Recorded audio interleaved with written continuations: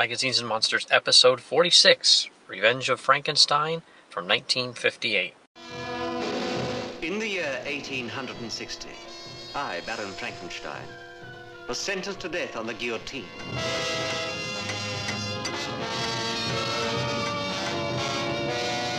Why? Why had the world condemned me? Because I was the first man to create another living being.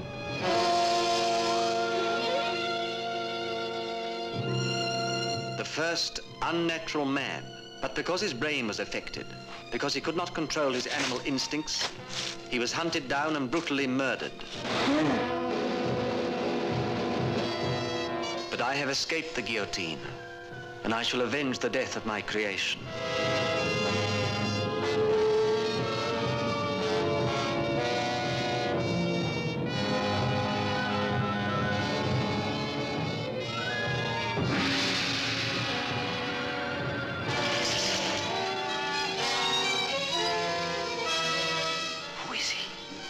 Nobody.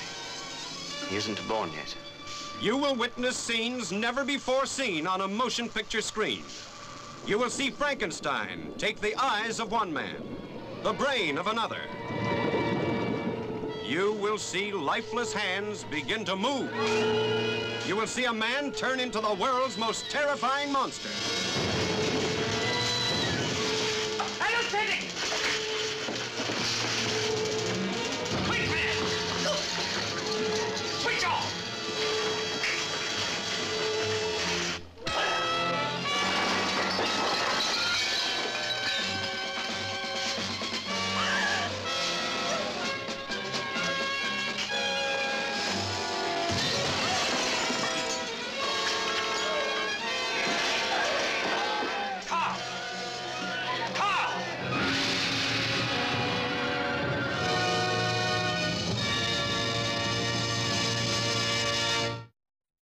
Hey everybody, Billy D, aka Doc Strange here, back with another episode of the show and another movie discussion. And it's a part 2 or a sequel, the first sequel in the Hammer Frankenstein franchise or series of films with me. So that means my buddy Mike from Comics in the Golden Age is here with me. How are you, buddy? I'm doing really good. How about you, man? Oh, fantastic. Looking forward to the week being over for work and then one more week and vacation. So, you already get in that vacation mode where you're just like, can I just like sleepwalk through the next week of work? Oh, yeah. So, yeah, man, we talked about, if anybody didn't listen to it yet, stop right now. Go back and listen to the first movie. We talked about 1957's Curse of Frankenstein. We had a good time with that one. It's a pretty big landmark film. It was really Hammer's first, horror movie, concrete horror movie, not a sci-fi or anything like that. So go back and listen to our discussion on that and then join this one again. And Revenge of Frankenstein from 1958. The very next year, they already spun out the first sequel. So pretty quick time, to get one out there 1 year later only. You don't see that very often, but, Hammer was no slouch at getting the films out quickly. And especially if they saw something was a success, they were going to milk it. Oh, yeah. They were definitely not ones to waste time or, it was all about cranking out those sequels for them. Yeah. And I think I read too, they started filming on this one only 3 days after they wrapped Horror of Dracula from 1958 too, which is insane. Like, because a lot of the same people worked on that movie and this movie, especially behind the scenes. So that's crazy. You got 3 days off and okay, another movie. Let's go. Let's start cranking it out. That's wild. And didn't they use a lot of the same sets as well? Mm-hmm. Yep. Yeah. Isn't it crazy? It's very familiar.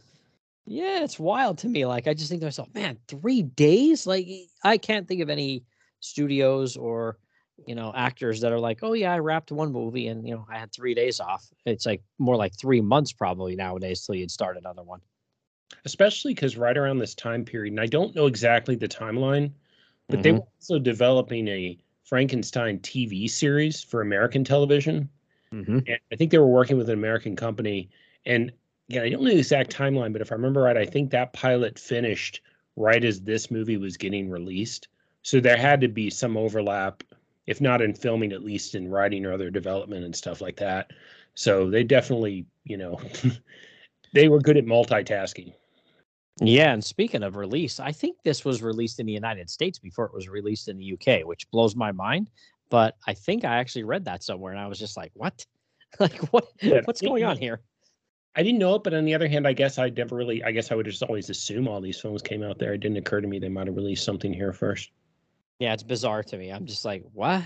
But as you and I talked off mic for a minute, there was sometimes some American money and backers behind some of these films as well. So when you think about it that way, you think, okay, if 2/3 of the cash coming in to make this film was from the United States, maybe that was part of the deal that they wanted it over here first, and then 2-3 months later over there. Well, I'm glad they got the money because one of the things I like about them is just how beautiful the films look. Gothic Yeah. style, coloring, all of it. So anything to help that budget, I'm all for it.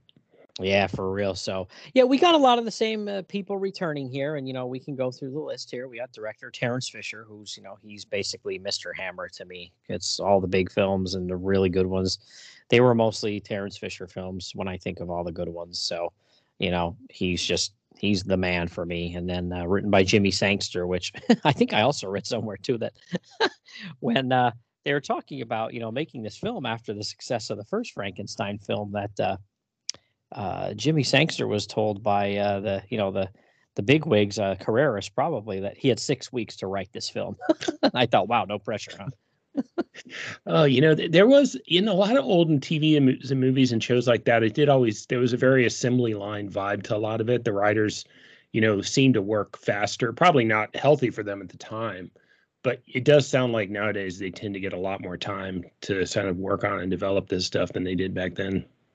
Yeah, I was like, good grief, 6 weeks. I mean, that just, I don't know. That's just kind of crazy for me, but that's wild. But hey, it worked. For me, it worked. Yeah, that's they got it out. You know what I mean? It was a year later, but they got it out. But yeah, a lot of the same faces, like I said, behind the scenes there, and of course, we get some familiar faces as well on the camera with, of course, our buddy Peter Cushing as not quite Dr. Frankenstein in this film, and we'll get into why that is. He's actually Dr. Victor Stein in this film. So, Peter Cushing, excellent as usual. He plays a very good evil scientist doctor, does he not?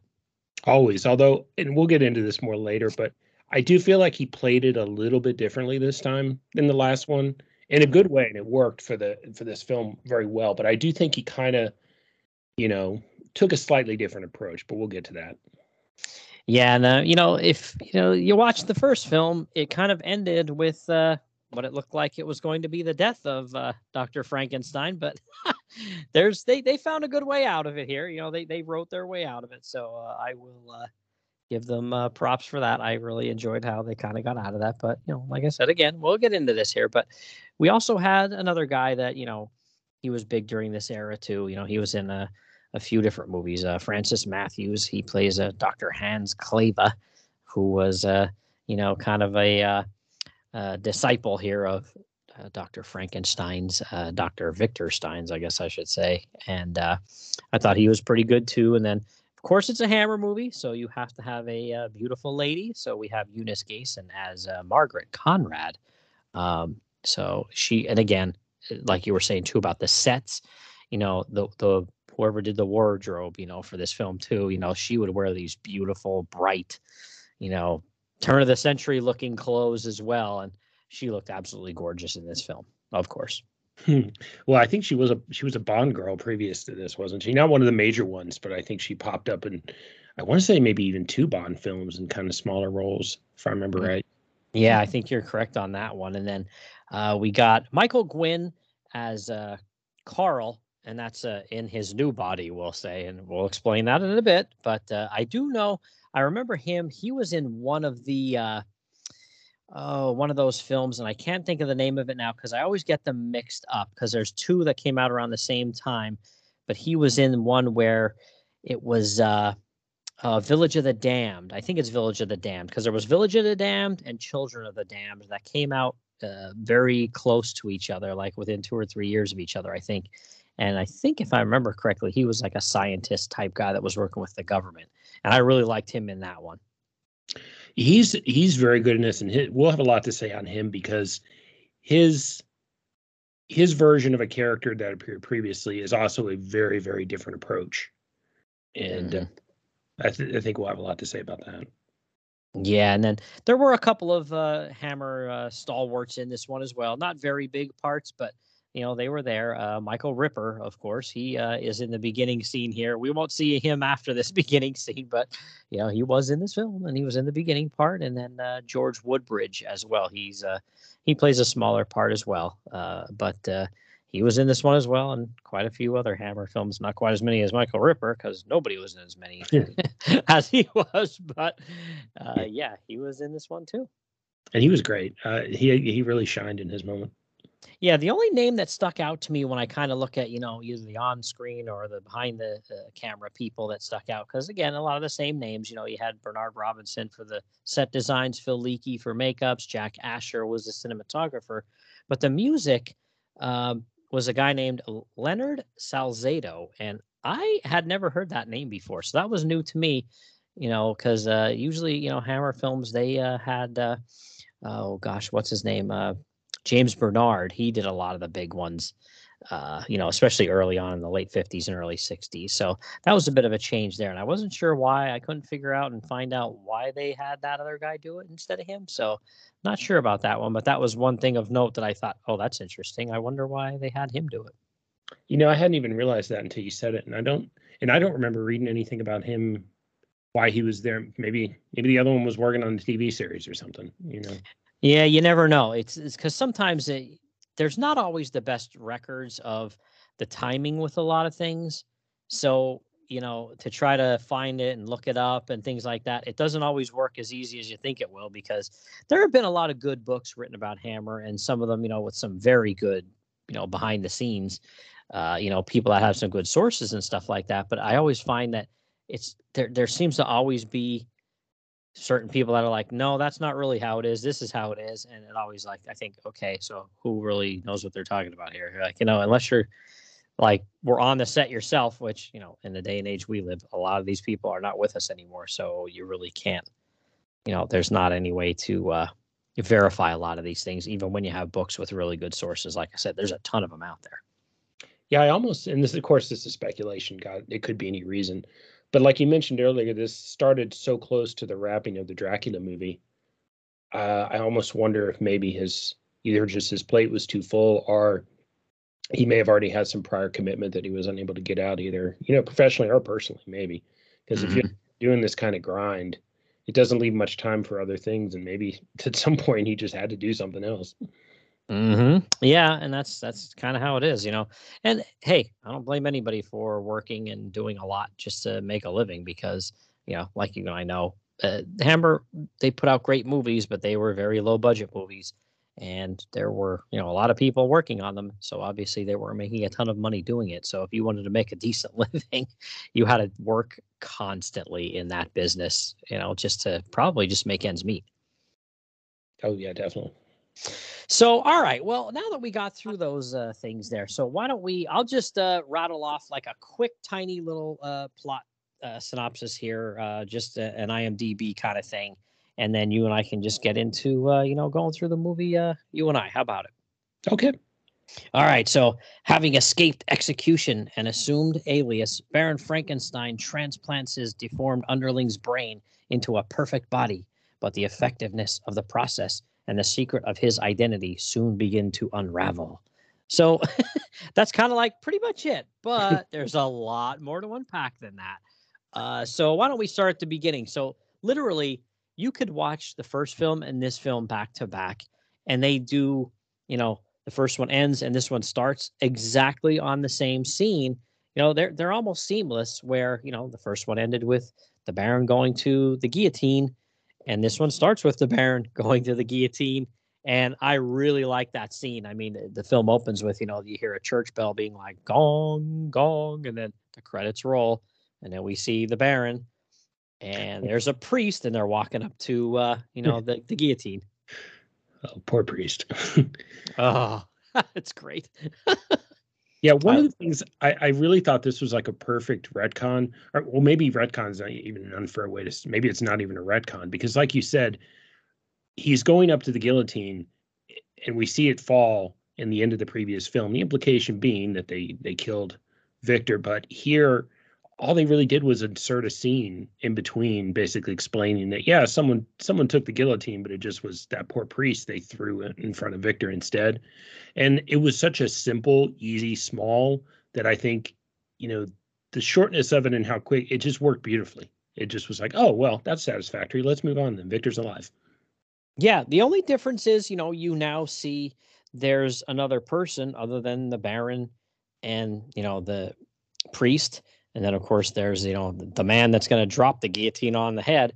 But then there's another person there. There's a fourth person there that, we're kind of just like, okay, well, who was this guy? And he does share like kind of a wink and a nod with the executioner. And like you said, the camera pans away to the top of the guillotine where the blade is. And you kind of hear a little bit of a struggle. And then the guillotine blade falls. And they do a really good jump cut to a pub scene, which, Hammer's films, they've all got to pretty much have a good pub scene in them. And I love those scenes. And it immediately jumps to that pub scene and a woman screaming, just as in having a good time at the pub and a little unruly. I love that scene. What did you think of that transition?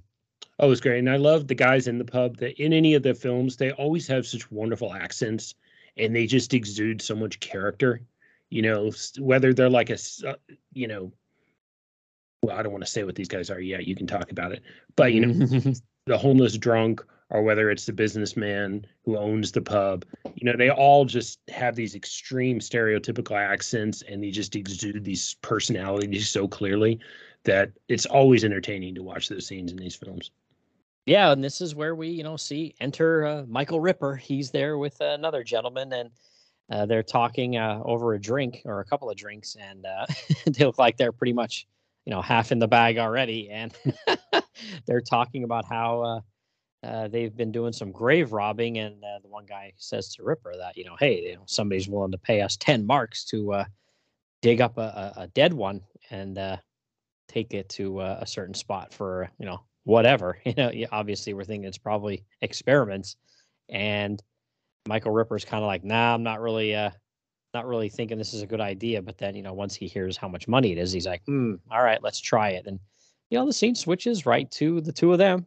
And I like how the one guy, he kind of is like, well, I'm the one that sets everything up and, is getting us paid. So I think I'll just sit here while you do all the work. And there's poor Michael Ripper doing all the manual labor. I did think about when I saw that, because the guys clearly, they're not even alternating. The guy's clearly just sitting there watching poor Ripper do the entire thing. Yeah, it's crazy. It's just like, wow, man. And then he does make some kind of actually back in the pub, he made some kind of excuse to Ripper when he was seeming like he wasn't interested and he was saying, I'm going to go home. He was making all these excuses and like kind of guilt tripping him into coming with by saying, oh, the doctor told me my heart's not doing too good. I shouldn't be doing any kind of work. And Ripper's like, oh, that's nice. I'm going to go home. And then he's like, oh, yeah, I'm going to get paid 10 marks for this. And that's what gets Ripper to agree to do it, is the money. But we do see that the guy does have a bit of a weak heart, don't we? Yeah. And, you got to really need money, though, to agree to go dig up a grave at night, because maybe I'm soft or delicate, but just the thought of that would be terrifying, to find yourself in the middle of a graveyard at night, actually digging into the ground. Ugh. Yeah, that's pretty gross. So they dig up a casket and they open the casket, and Michael Ripper's character looks in. His name is Kurt. He looks in and he goes, it's a priest with no head. And he flips out and runs away. And of course, at that point, then you can, put one and one together and realize like, oh, they just dug up, because I forgot to mention, they do say, oh, this is the grave of a baron. And of course, you don't know if it's Baron Frankenstein or not. But then when you hear they just dug up a baron's grave and there's a priest body in the casket with no head, you're like, aha, now I know what happened in that previous scene. That was a good setup of Sangster, because that really, combining these two scenes together is really, the first one where they were walking to the guillotine, the mood, the setting, the coloring, it's just a ominous scene to look at, but a very effective scene, with the immediate follow-up to confirm and explain, just to make sure he quietly understood. But he chose a scene that, like you said, we would think, oh, are these guys already digging up bodies for Frankenstein? Is this, what's going on here? And so our minds are going through, what is this scene about, thinking it's something different. And then we get that explanation. I just thought the way Sangster wrote it out was just very effective, quick, easy, setting the whole premise of how Victor's still around. Mm-hmm. Yeah, it's pretty cool because, again, Ripper then runs away when he sees the headless, priest corpse in the casket. And the other guy, I think his name is Fritz, played by Lionel Jeffries. He goes to run away as well. Then all of a sudden he stops and he's like, you know what? So what? Who cares if it's a priest without a head? I wonder if they'll still give me the 10 marks for this body. And he goes back like he's going to drag the body out. And then all of a sudden you hear this, good evening. and Fritz turns around and we see there's our buddy, Peter Cushing as Dr. Victor Stein. He's standing there and he's like, I am Baron Frankenstein. And our buddy has a heart attack and falls right into the grave and dies right there on the spot. To be fair, even if I love Peter Cushing, but if I was in a cemetery at night and turned around and he was like, good evening, that might be enough to make me drop down on the ground too. Yeah, it's a good scene. And the guy from the guillotine scene, Carl is his name. He is there too. And that's, let me see here. That is Oscar. And his last name is Quitak, Quitak, maybe. That's Carl here.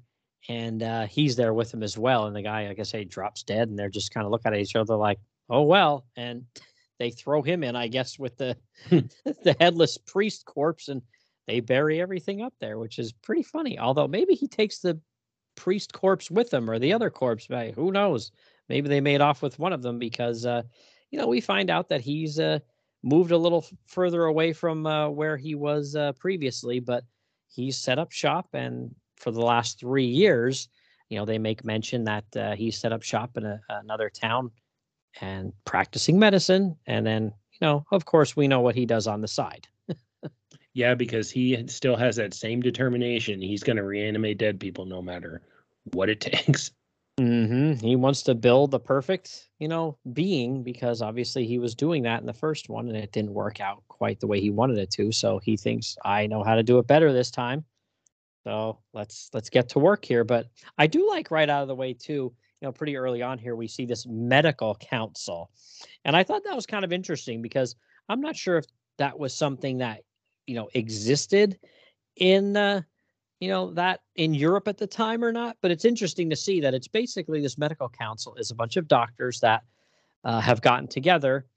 And it's almost like a secret little club they have where any other doctors that want to move into the area and practice medicine, that, you basically need to become part of their little club. And I imagine most people are pretty eager to do that because they seem like very wealthy guys. And, I'm sure they like to party and have a good time. But, we find out probably, right off the bat here that Dr. Victor Stein, or our alias for Dr. Frankenstein, obviously he doesn't want to go by that name for, for reasons.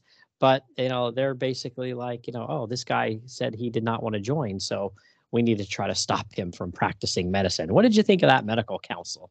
I did feel like that was kind of, why is it such a big deal if he doesn't want to be part of your little club? I don't know why they got so dramatic about it. But I also wondered, too, how realistic that whole club idea was, because I got the sense the town he's set up in is not supposed to be a really big town. And there were a lot of guys there. And I'm wondering how many doctors were there in a small town anywhere really in Europe back then. But then I guess maybe they could travel around from larger cities and maybe the area might be a pretty large area. I don't know, not just the one he's practicing. But, not that it really matters. But that was but I do like that they're in the movie because I think they do help with the payoff later in the film a lot. So It's a weird group to me, but I'm glad they included it, and I think we'll get something out of it later. Yeah, there was probably a dozen guys there, I would think. And the one guy that's standing up and making the biggest fuss, he's going on and on about how, they're kind of pissed off that Dr. Stein won't join.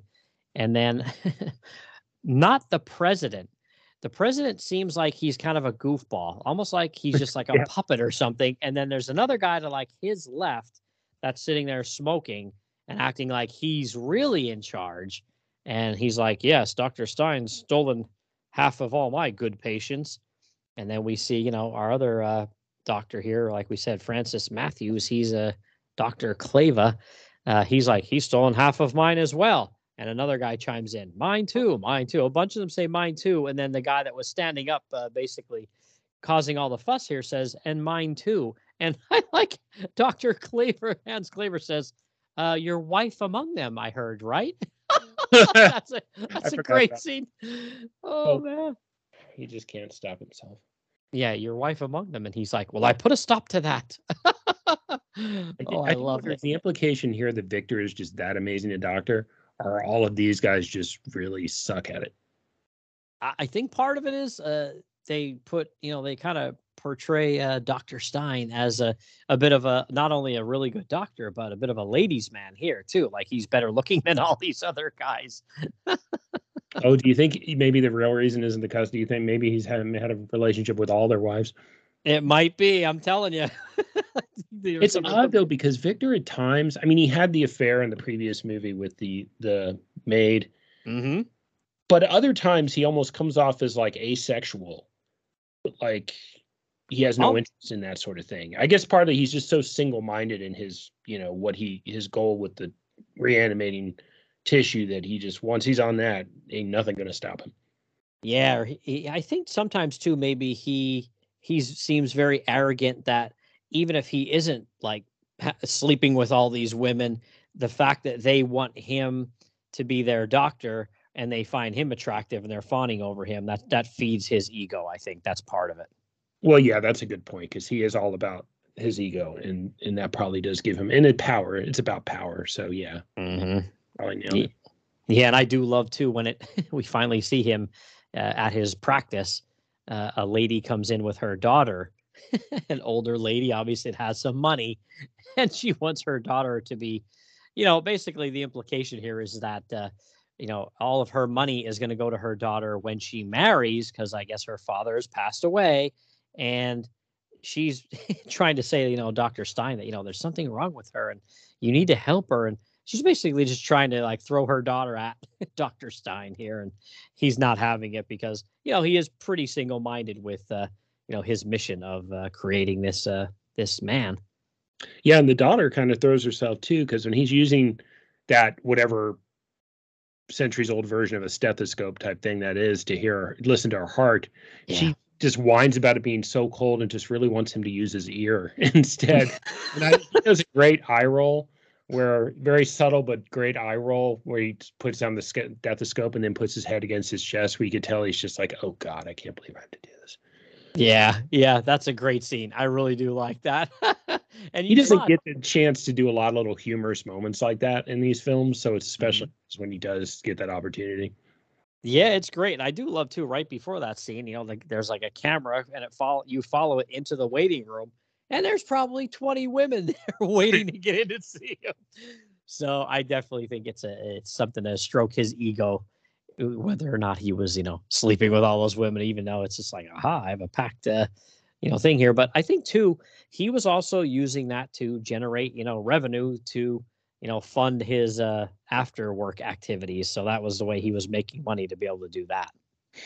Yeah. And of course he has the whole section of homeless and, vagrant patients that he uses as another resource too. Yep. That's the next thing we see then too, eventually, where there's, I would think it's some kind of hospital, like a free clinic type thing for anybody that's, homeless or whatever, that just doesn't have money or whatever to get, medical attention. And he's on one hand, he's giving them medical attention, but on the other hand, we, pretty quickly see here that he's harvesting body parts from these poor guys as well. Yeah, it is interesting because you do several times get indications that he is legitimately treating all these people. And I guess he has to for his cover. And he clearly went about trying to set up not just a reputation in the town, but a really good, and he plays off the nobility of helping the poor. That's made clear a few times in the movie. It's one of the things a lot of the women kind of like about him too. Yeah. But the moment he sees, oh, that guy's got a good arm, I could use that, he just does not hesitate to get the chopping block. Yeah. And it is interesting because back to the medical council, they decide that they're going to go to his practice and confront him about his not wanting to join them. So they send, the president guy who's, like we said, a bit of a sap, and then 3 of the doctors, and one of them being Dr. Claver, the Francis Matthews. And they show up and he basically tells them off. But we do see how Dr. Claver kind of, looks at him a bit strangely. And then later that night, after Dr. Stein's done with his surgery and treating these patients and stuff like that, he's kind of, I think it's almost like in a back room there, just at the free clinic. He's going to eat some supper. And if you look in the back corner, you can see there's someone sitting there in the dark in a chair. And this person is Dr. Claver. And he kind of says, hey, I recognize you. I think I know who you are, and calls him out as, Baron Frankenstein. And he is a little coy about it at first, but then eventually admits, like, yeah, that's who I am. That's a really good scene there, don't you think? I loved it, but he took kind of a sharp turn at one point, because he did come up with several excuses, raise other possibilities. And when the guy's like, but are you him? And he's finally like, yes, I am. I kind of was like, oh, it seems like he could have dragged that out a little more before volunteering. But because they become, when he makes his pitch to be like his new partner or assistant, Victor's, and as soon as Victor hears his qualifications, he's like, great. And they become like best buds immediately.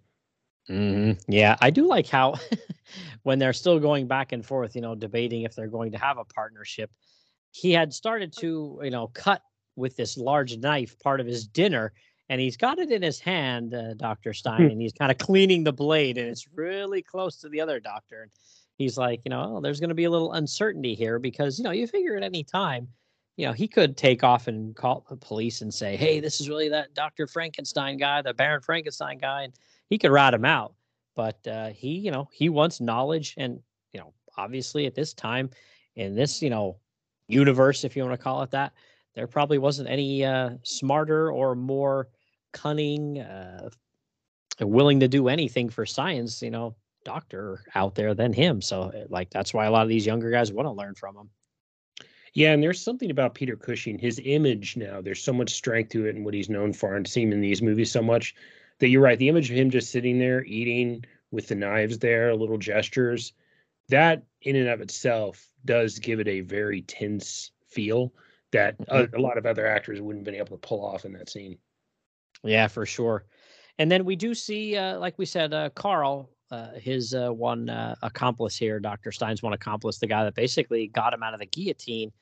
And we find out how he accomplished that. So Carl has like a physical disability. And I think, if I'm not mistaken, does Dr. Stein say that it's because of, I'm trying to think of how he explains it. Like, he explains it as if he knows why this guy has a disability, and this guy was willing to make this deal because he was told by Dr. Stein that he could transplant his brain into a body without a disability. So obviously, if you're Carl, again, even in 2022, people with disabilities, really, I can't even imagine how it would feel that you feel as if either people are like staring at you all the time, or they really are, what I mean?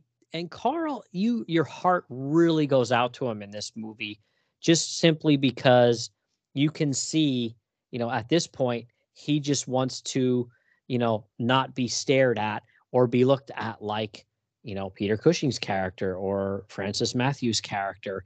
And you really do feel for his character in this movie. Yeah, and he is basically Igor. He's the Igor character yes. that we've seen so many different versions of, and so many different personalities attached to. I mean, you have Boris Karloff's, evil, version of that character in the Universal films. And then you have, Young Frankenstein, you have the hysterical. And you have quite a few sympathetic versions out of this.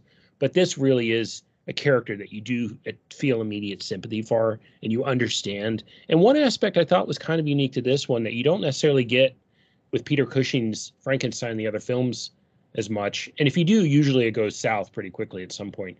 But he, they seem to have an affection or friendliness with each other. They have a solid relationship. You get the sense that while Frankenstein, obviously his first and foremost goal is to, his project, but he Ivy generally wants to help him too. He thinks this is good for him. I'm giving this guy what he wants. He's helping me. They seem to have kind of a oddly positive relationship for these types of films. Yeah, at least like a mutual respect, because, hey, we both want something from this deal here. But yeah, so that's we do see that, Dr. Stein already has a body ready for Carl's brain, and it doesn't take long after he partners up with Dr. Kaleva that they're like, all right, tonight's the night. We're doing it, buddy. We're gonna transplant that brain. And of course, Dr. Kaleva's like, whoa, right now, tonight. He's like, his eyes are as big as saucers when they go running down to the lab, which there's a secret lab, not far from the residence here, and that's where they perform their little operation. But initially it looks like, hey, everything's going to be great. But we do see a couple of signs fairly early on here that it looks like the operation was successful, but there's something you can see is not going to go right here. It's gonna go downhill pretty fast. Well, yeah, of course, like it always does. But I found it interesting that when you do see some problems, though. At first, it really does seem like, all right, he just had major surgery. You could easily dismiss all this stuff as the brain adjusting to the body, just like an organ transplant. That's a concern after the surgery. Is it going to accept the organ? So it's very subtle kind of build at the beginning, and you could read it as actually, oh, this seemed to be really successful, and he's just going through the normal adjustments. So I think it kind of could be a little misleading to you as to how quickly things are going to go south. Yeah, and then we did get introduced as well to Eunice Gayson's character, Miss Conrad here. She, her father, I guess, is like the Minister of Health. So he gets her a job, and she's going to be working at the free clinic where, Dr. Stein and Dr. Kaleva now work. So she is going to be there. And I love when she first comes there and says to Dr. Kaleva, she's like, yes, I'll buy things for them. I'll get them, tobacco and writing paper and soap. And his first thing is kind of a chuckle. And he's just like, they hardly ever write, and they never wash. And she kind of looks at him like, gross. I do like that. I'm curious what you think of her character as we move along, and I'm going to save it. But if there is one aspect of the film, I think that does fall a little short, it's in regard to her character in the storyline. But we'll get back to that later after we've finished the movie. Yeah, she doesn't get developed very well, that's for sure. Yeah, and we can get into that later. But yeah, she comes in, Margaret Conrad, and like I said, she's going to help out and this and that. And one of the other characters too, I forgot to mention, is the guy that's the like janitor at the free clinic. That character is pretty funny too, and that's Richard Wordsworth. And he's just walking around sweeping up all the time, but he's always got a little quip and something funny to say, to the patients and stuff like that. And then he kind of he seems like one of those guys where, they pay him to do, I don't know, whatever you want to say, 8 hours of work a day. And he probably actually works about 2 hours a day. And the rest of the time, he's just goofing off and getting paid. I really liked his character, and he's one of those that I kind of wonder, did they maybe expand this part a little once they actually saw him doing the work, as opposed to, or maybe was he maybe a one-off or one-scene guy, and after a few days they were like, hey, we should give him some more stuff to do, because he just kind of pops in and out, like you said, as comic relief, but he does a great job in the part. He does. He's really good. He's really, really good, and he he's always kind of nosing around. And after, Carl's brain is transplanted into the new body, they can't leave him at the lab. So they kind of slyly try to transport him to like a room, like an attic room at the free clinic. But, our buddy here, the janitor, he sees them doing this, and then he hears the patient, screaming out. And he's like, what's going on here? But of course, he just packs that into the back of his brain for later use. Well, he's not going to go looking for trouble. But I do like that part because, again, it is, later on that we do see it comes back to, be an integral part here as he starts to kind of, I don't know, make conversation and maybe kind of hitting on Miss Conrad as well. I kind of feel like maybe, and she's Yeah, obviously not having much of that with him. no, but yeah, he was definitely interested. Yeah, and then he kind of makes mention of because he wants to feel important, so he kind of mentions how he knows what goes on here and this and that. And she's like, "What are you talking about?" He's like, "Oh, they have a special patient, and he's in a room all by himself, and he's all strapped down." And she's like, "You're crazy." And he's like, "Oh, I'll show you." And he knows where they hide the master key, and he takes her up to the room as if he's going to show her who this guy is. But he hands her the key, and then he walks away. And at that point, she kind of looks at him walking away and then looks at the door like, hey, what if this guy's on the level and there's somebody in here that's like dangerous? You know, she almost like hesitates for a minute before going into the room. Yeah, and I mean, it's a nice touch to have him walk away and leave her with the key because it kind of gets rid of any fear she has that he's up to something. Mm-hmm. Of course, you can't raise that kind of curiosity in a woman's head and not expect her to like go in the door when she knows she's at least that he's not a threat to her. Yeah, so she goes in to see Carl in his new body here, and he says, "Oh, Miss Conrad," and she's like, "Oh, do I know you?" And he's like, "Yeah, I met you once, but you wouldn't remember." And she's kind of like, "Oh, are you okay?" and this and that. But at one point, he kind of says he's thinking to himself, he wants to get out of there. He did have a conversation previously with Dr. Clava, and the doctor kind of said to him, like, hey, you're going to be a really important guy. We're going to have, doctors from all over the place come and see you and see your old body and see what a medical miracle this is on how you're not disabled anymore and your brain was able to be put into this body. And I just, oh, my heart went out to him because he like gets real emotional. He's just like, I've been stared at my whole life. I just, he just kind of wants to just be left alone and just blend into the crowd like everybody else. And when he hears that's not what Dr. Stein has planned for him, you can see his brain cooking like, I got to get out of here. So when Miss Conrad there comes to visit him, he kind of gets a little bit of an idea in his head and says, oh, these straps are really tight. And she goes, oh, they are really tight. And she loosens them. And then that's how he ends up getting out of there and getting out of the place unseen for a while. This whole scene to me is really like probably the biggest one of the whole film because it, in addition to showing that he discovered, for the plot that he discovers Victor's plans and all, it really sets in your mind how different this film is from the previous one.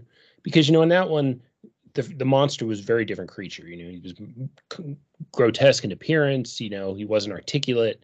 He was more of traditionally what you think of as Frankenstein. And that was a violent film too. He definitely was a violent creature at times. And you knew this was going to be a more human looking one. We'd already seen the body. We'd already seen him wake up from the surgery. But this is the first time we really hear him talking like a normal person. And we see him, because you never know after the surgery, are they immediately going to become a monster? Is it really going to be his mind? This is the one where we see, no, he actually is very articulate and he remembers who he is. Clearly Victor has learned a lot and progressed between the two movies over the years in doing this, because in the previous one, you didn't get the sense that a mind really connected entirely with the body, again, because they can't talk, they grumble, growl. But here he's done it in a way that this is him. This is the same guy in just a different body. So again, we'd already seen physically it was going to be better than the previous one in appearance. But this is the scene where you really realize, oh, this is a totally different approach from the previous film. Yeah, Dr. Stein's Frankenstein, whatever you want to call him, his cosmetic surgery skills have gotten a lot better since the first film. Yeah. It's definitely he's able to put a brain into a body that looks perfect. Not a scratch on it really, other than the scars, of course, from the brain transplant. But the rest of the body looks perfect and excellent shape. But yeah, so Carl escapes. And at this point, if you haven't seen a movie poster or, read anything like, pre-internet age, you're probably thinking to yourself at this point, well, where's the monster? You know what I mean? Like, this is, Carl, he's like, fine. Everything's cool with him. Like, who's the monster? Where's the monster? I kind of imagine you were probably really thinking like, this is really weird, especially compared to the first one, right? Yeah, and I think it was a great device for them to introduce us to him post-surgery through her eyes, to have her be the one that opens the scene. and her portrayal of him being sympathetic to him, concerned, because it softens the character immediately in our eyes. We know he's not a threat to her, which in any other movie, the monster immediately would, worry to see, are they going to rip this person apart? But here we have this beautiful woman who comes in. He's fine. He's not a threat to her. She feels sorry for him. The whole dynamic is so different that you're right. Yeah, it's like, what the heck? Is there going to be another monster in this movie? But again, one in the story becomes, it's such a sadder tone to the rest of the film than what we had in the previous one. It again changes the whole mood going forward. Absolutely. Yeah. So basically, Carl, he wants, after, hearing what the doctor said about, oh, we're going to show you and your old body and, show everybody how great things are now. He doesn't want anything to do with that body anymore. So he goes to the lab where they did the brain transplant, and the body's still laying there on a table. So he opens the old, furnace and chucks the body into it, which I thought was pretty wild. But, there's a, like a night watchman / janitor type guy at that building as well. And he hears something going on down there, and he says, confronts Carl about it. And, Carl at this point, he's in a, I don't want to say big, but in a pretty big, decent size, healthy, strong body now. But still, his brain is that of, when he was disabled. So this guy kind of comes after him, hits him over the back with a stool, and starts beating up on him. And at this point, the story kind of takes a little bit of a turn where, Carl's character then, I don't know if the right way to say it is becomes the monster, but from some of this trauma from getting, beat by this guy and hit with a stool and all this stuff, it kind of traumatizes him to where he starts to kind of go off the rails. Yeah, I did think it was a very nice touch to have at the beginning. Carl not even think of fighting back. He, like you said, his previous body, his health issues, his demeanor, he's not that kind of guy. So here, even in this or much stronger body, he immediately cowers. He begs. It doesn't even occur to him that he could possibly protect himself, much less fight back. But yeah, at that moment where something snaps in his head, where it suddenly dawns on him and he sort of transforms, and it's not even, he does lash out in a way that's kind of monstrous, but it's not even so much that he becomes necessarily a monster as he just becomes, this body, this new strong body. And his facial expression is wonderful. The actor does a great job during that sort of transformation scene. Yeah, that's great. And he chokes the living crap out of the George Woodbridge's character and chokes him to death, and then just leaves. But, then eventually Dr. Stein and Dr. Kleva get to the attic room and see that he's gone. And they're like, oh, no, where would he go? And, they go rushing over to the lab. But obviously it's, too late. And they see the dead night watchman there. And they're like, uh-oh, they know the crap is really getting ready to hit the fan. Yeah, you'd think, how many times is Victor going to have one of his experiments end in a murder before it gets to his head that, maybe I should stop doing this. Yeah, and the whole time, every once in a while we get the medical council kind of scheming and trying to figure out what's going on here. And, they're always kind of behind the scenes lurking because they want to put him out of business, Dr. Stein. So they're going to get their chance really soon, really quick here. So the movie kind of moves real quick here after this. Carl, he knew where Margaret Conrad lives. She had put her address down on a piece of paper and said, hey, when you get out of here, come see me and I can help you find some work. So he goes and he hangs out and hides out, I guess, basically in the stables at her home or her aunt's home where she lives. I think it might be. But so she goes out there and sees him and he's like, oh, please don't tell Dr. Stein. And she can see that he's scared to death of him. So she goes back to the clinic and gets Dr. Kleva and says, hey, he's out there. We need to help him. They go there. He's gone. But while they were away, you start to see him revert to having those same physical disabilities that he did when he was in his other body. So he starts to really get despondent and upset. And, that's basically how, they use this to basically drive him off the deep end here and turn him into, more of a monstrous type killer. Yeah, that was an incredibly sad and disturbing scene to watch. Yeah. Because, I know there's no grounding in science for any of this stuff. But the implication I read it is almost that this is how he still in his heart sees himself. Mm-hmm. He was hopeful when he woke up to the surgery. He thought he was going to be reborn, this new body.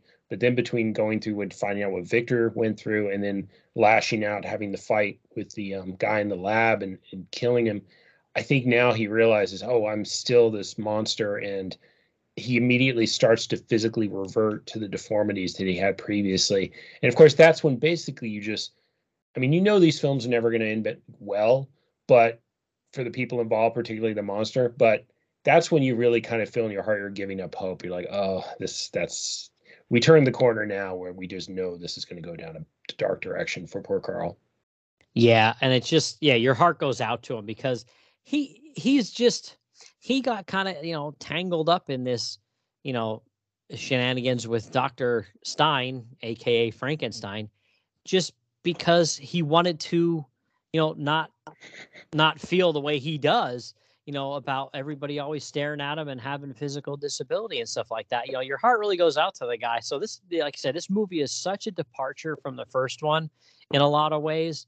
It still has a lot of the same elements, but it really is a huge departure because there's nothing really tugging on your heartstrings in the first movie, but there really, really is in this one. Yeah, it's interesting because earlier I mentioned how the relationship between him and Frankenstein kind of came off more positively, but now that I think about it and re-looking at Carl's digression, you do kind of look back and wonder, well, given how manipulative and egotistical Victor is, he probably manipulated this poor crippled guy and put all these ideas in his head of how wonderful it could be, and with the different power dynamic of him being this powerful physician, and Carl just could have been a hired hand. You got to think that Victor just twisted his mind into being enthusiastic about this because that's exactly the type of thing Victor would do.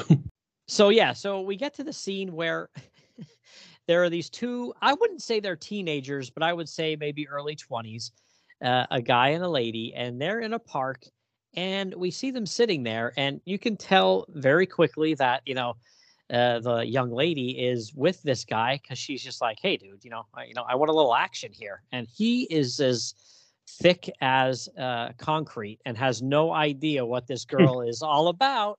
And he's more interested in talking about the ants that are crawling around on the ground. And she's just like, what are you talking about? And he's like, yeah, ants are interesting. They're pretty cool. And she's just like, yeah, well, yes, they are pretty cool. They know when to stop talking and when to, get it on.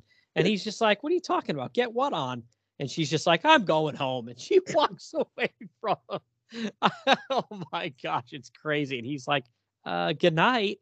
But, she goes around the corner and here is Carl, who has, almost like a switch that was flipped, is very much like, drooling, snarling, he's kind of, almost like changing into a werewolf, like, that kind of turning into a monster instead of, the nice guy Carl that we all knew.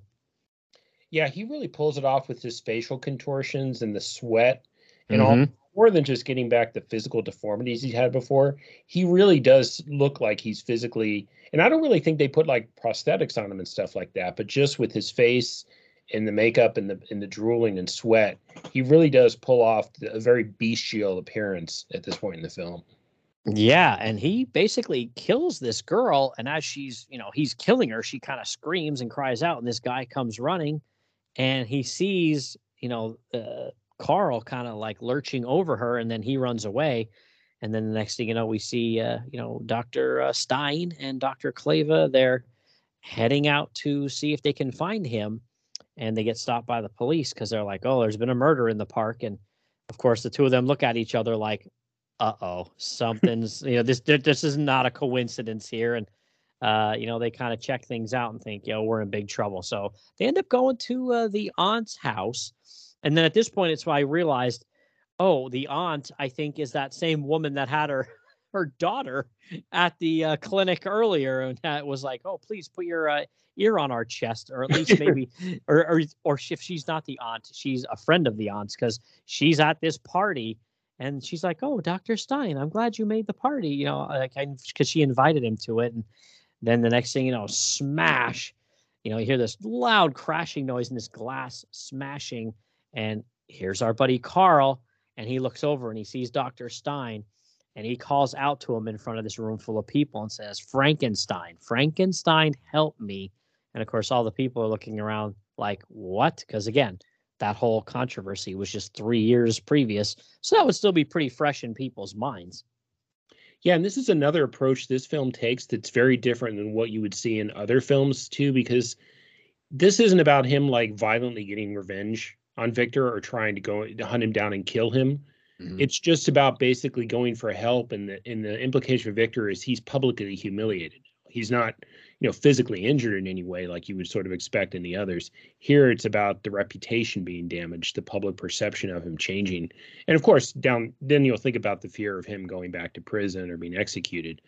But that's not, again, what you'd see in the other ones. There, you'd be worried about, is the monster going to come in and just start ripping his arms off? Yeah. Totally different set of circumstances with this one here.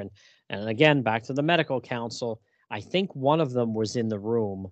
So of course they start conspiring and saying, hey, this guy, I think his real name's Frankenstein. It could be that guy.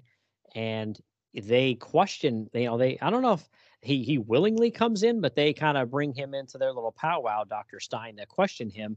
And he does say like, oh, yes, my name is Frankenstein, but for obvious reasons, I changed it so people didn't think I was that guy. There are people with the last name Frankenstein all over Europe. And so he kind of like weasels his way out of it a little bit.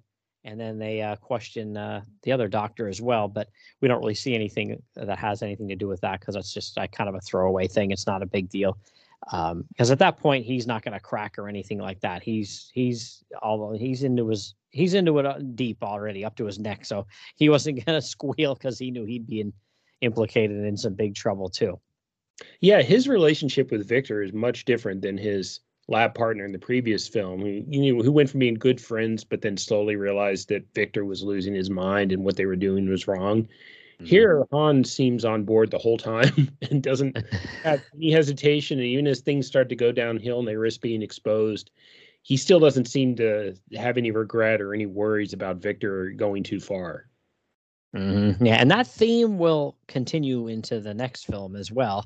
But then after that one, it'll flip back again to something like very different, almost a polar opposite there. But yeah, so basically now from here, the air quotes monster kind of takes a back seat here, and then it's all about Dr. Stein, and word gets back to all the patients at the free clinic about who he really is. And obviously some of those people probably aren't the most educated people in the world, but I'm sure they've read a newspaper and heard from sources that, hey, there was this Dr. Frankenstein guy that was cutting people up to make bodies, so they know what's going on. Obviously, he was at, the free clinic. Oh, I'm going to have to take your arm off and your legs off. And they're not stupid. They figure out what he's been doing at this free clinic while he might be treating some of the other people he's been using as guinea pigs, basically. And that scene does not end well. So what did you think of that scene? That comes on very suddenly, and it's effective. And some mob violence certainly isn't, or mob justice isn't a stranger to Frankenstein stories by any means. But it was fascinating to me how he walks in, and clearly they're all suspicious and believe he's the Victor Frankenstein who was trying to, bring back the dead.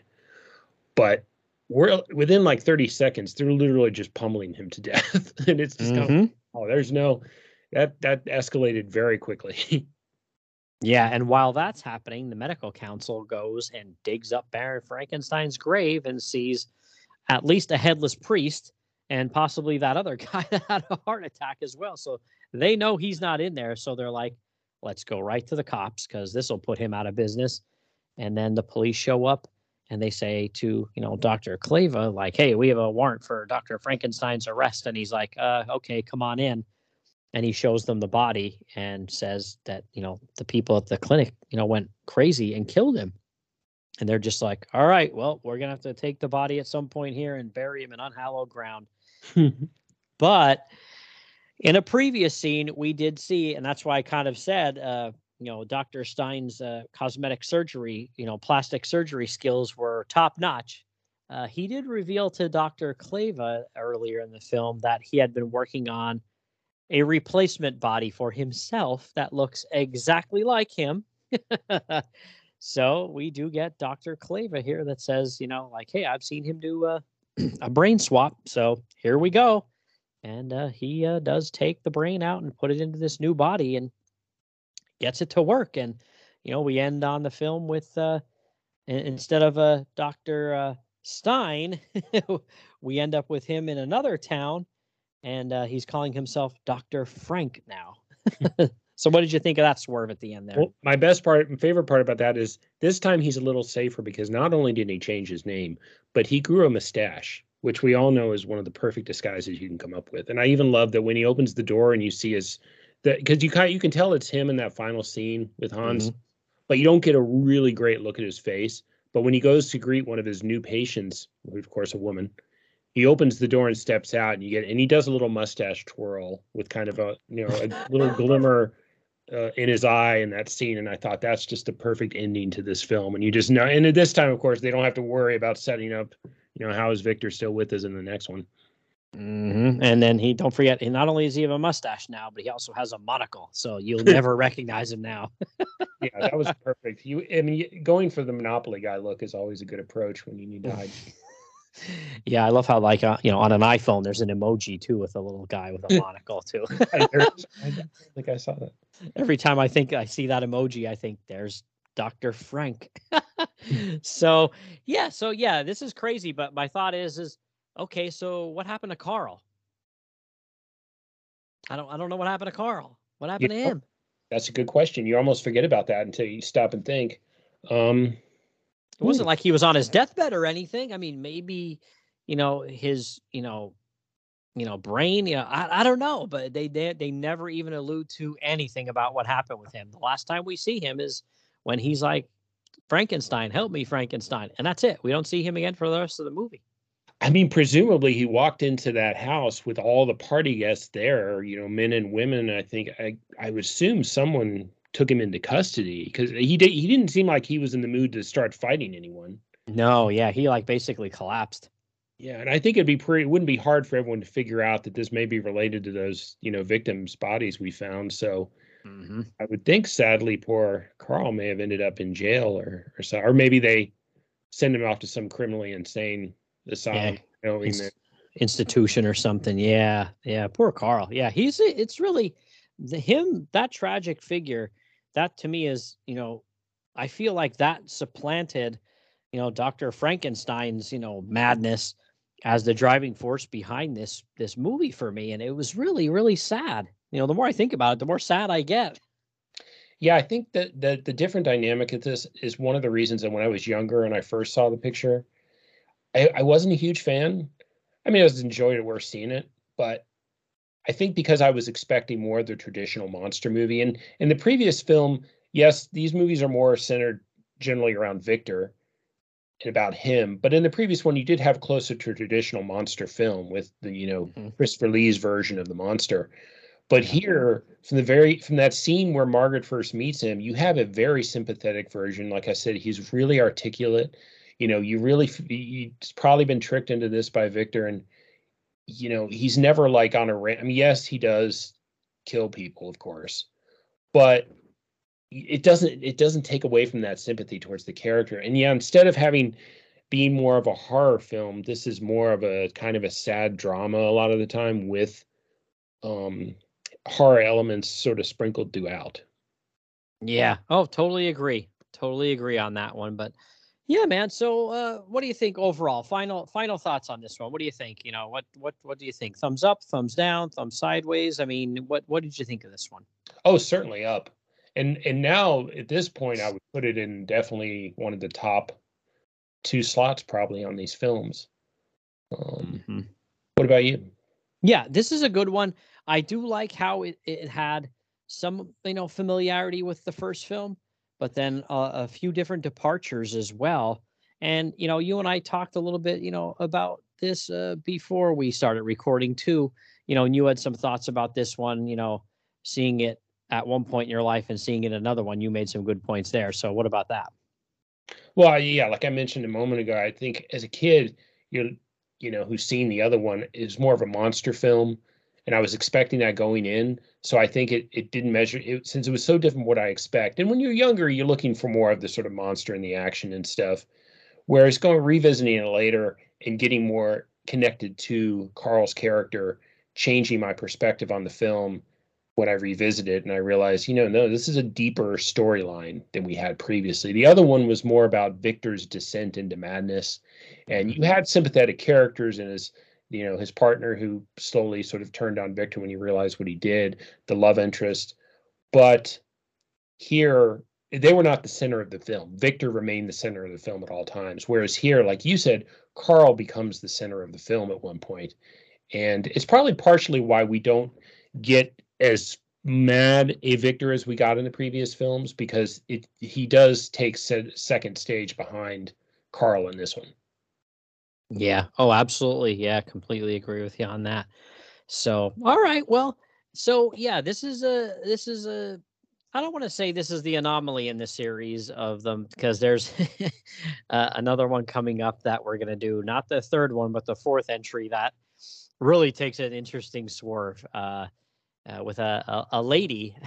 So I can't wait to talk about that one. But the next one is interesting too. The next one kind of it goes back towards more of its roots from the first film, but has some interesting qualities about it as well that you didn't see in the first film or this one. So looking forward to that one. That's The Evil of Frankenstein. And they waited 6 years to make another Frankenstein film. I'm not sure why they did that, so I'll have to do a little research. Maybe we can talk about that in the next one. But so definitely happy to have you here, man, and talk about another one of these good Hammer films. So why don't you let me know, and the people out there, if they're looking to follow you and figure out what you've got going on, why don't you let them know where they can find you?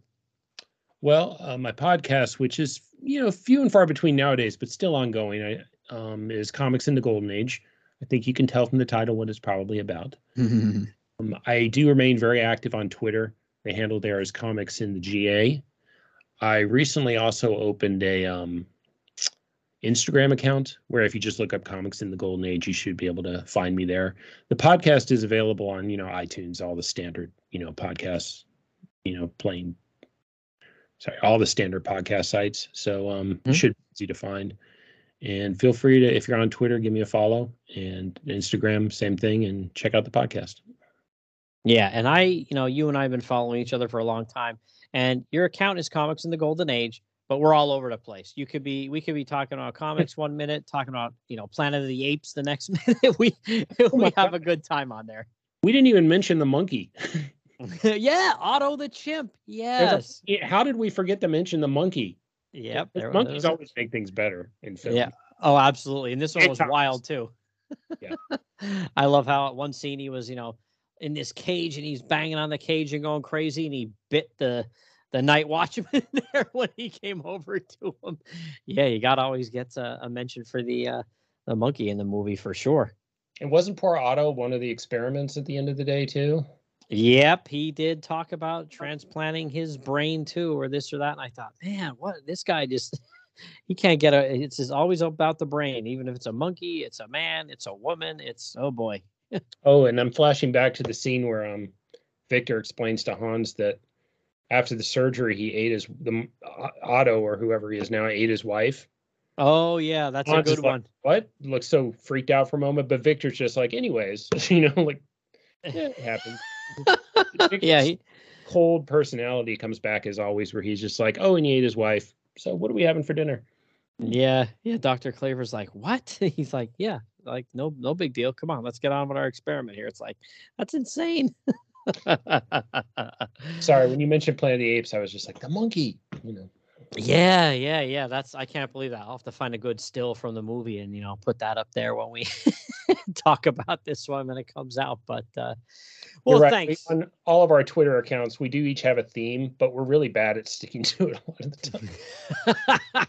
Yep. Yeah, we are. We just, we're all over the place. And that's okay too, because no matter where we're at, we're having fun on there. So yeah, definitely give Mike a follow on there, and basically join the craziness on Twitter. So, well, thanks for joining me again, Mike. I appreciate this, man, taking this journey with me through these Frankenstein films. It's been a blast so far, but yeah, we've got a few more to go here. Like I said, Evil of Frankenstein up next, and I'm going to do a little bit more homework on that one, kind of see why they waited 6 years to put it out, maybe why they swerved back towards like having a legit, monster.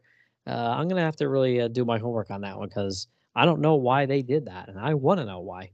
I guess that explains why a different actor ended up playing Hans, because it is a different actor in that one, right? Yep, it absolutely is. It's kind of like a same thing though, where it's like, oh, I've been with you for knowledge, and your assistant, and they kind of act as if it's the same guy. I think the name might be different, as I know the actor is for sure, but yeah, it's a good one. That's a really crazy one that has one of my favorite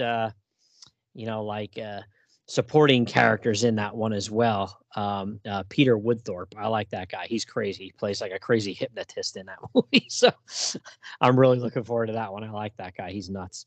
Yeah, and I think we go back to getting a bit more of a volatile Victor again in that one, don't we? Oh, yeah. And he goes back to the, original town where everything happened in the first movie. And, oh, yeah, craziness. What could go wrong? Yeah, what could go wrong there, right? I mean, it's not like he was thrown out of there and, like, chased out of there like they're going to, try to kill him and behead him. But it reminds me earlier when you saw they stumble upon the bodies of the park, and I'm thinking, Victor, you really shouldn't be surprised at this point. Anytime you look back at that monster, it's going to mean you're going to walk and find a dead body like 10 minutes later. This is just how this works. Yep, trail of bodies everywhere. All right. Well, like I said, thank you, Mike. I appreciate this, buddy. And I'm going to let you go now and then play a promo and be back to wrap things up in a minute. All right. Thanks, Billy. Take care. Mm-hmm. Hi, I'm Robert Osborne. If you really believe the slightly mad Dr. Frankenstein was about to be executed at the finish of our last film, then you just don't understand the movie business. I mean, when somebody dies in a movie and that movie makes a fortune, you can bet somebody's going to come up with a miracle resurrection of some kind to keep the franchise going. And Hammer Films did just that with Frankenstein, always finding new ways to keep Mary Shelley's monsters stumbling along again and again. 6 more times, in fact. And up next we have the first of those sequels. It's called The Revenge of Frankenstein, with Peter Cushing again playing Baron Victor von Frankenstein, although this time out, and for reasons you'll soon learn, he goes by the name of Victor Stein. Otherwise, little has changed. He's attempting to create a living thing by stitching together pieces of the dead, this time doing so while also posing as a doctor at a charity hospital. And once again, the doctor does succeed with his experiment, only to have everything that follows go terribly, terribly wrong. And we watch it all in glorious, garish Technicolor. And do keep in mind what a groundbreaking thing it was for the Hammer Film organization to use Technicolor in a horror film. Most such stories were traditionally filmed in black and white. All the Universal horror films were done in black and white, with the exception of 2 of theirs. Their 1943 version of The Phantom of the Opera with Claude Rains, and 1944's The Climax with Boris Karloff. But the people at Hammer believed their use of Technicolor is what elevated the status of their films in the minds of most moviegoers, in effect legitimizing them and making them seem several leagues above the normal B-budget drive-in fare. Whether it was the Technicolor or the subject matter or both, moviegoers did pack in to see these films, making them profitable enough to justify the added expense of that color photography. So here, from 1958, The Revenge of Frankenstein.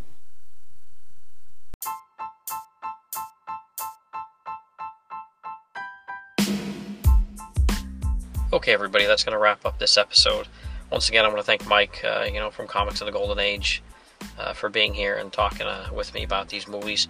Really looking forward to these next 3, actually, hopefully with Mike too, to talk about these Hammer Frankenstein franchise films. The next 3 are really, really interesting. They each bring something different to it. But for right now, I'm going to keep rolling on with Hammer, but sporadically I'm going to throw in a couple, different movies that I had recorded with some friends, some new guests that are non-Hammers, but still a huge, huge focus on Hammer going forward from now until probably, the end of the year, the holidays, and then sprinkled in some other things, like I said, a couple of television movies, made-for-TV movies there around Halloween, probably, with some guests, and then again, strong focus on Hammer between now and the end of the year. And then we'll see what's going to happen for 2023. You know, you never know. I might try something completely different going forward with some movies, or, you know, maybe I'll even go just movie-centric. We'll see. We'll see what happens. But for right now, you know, enjoy the Hammer and the oddballs in between. As always, thanks for listening, everybody. See ya.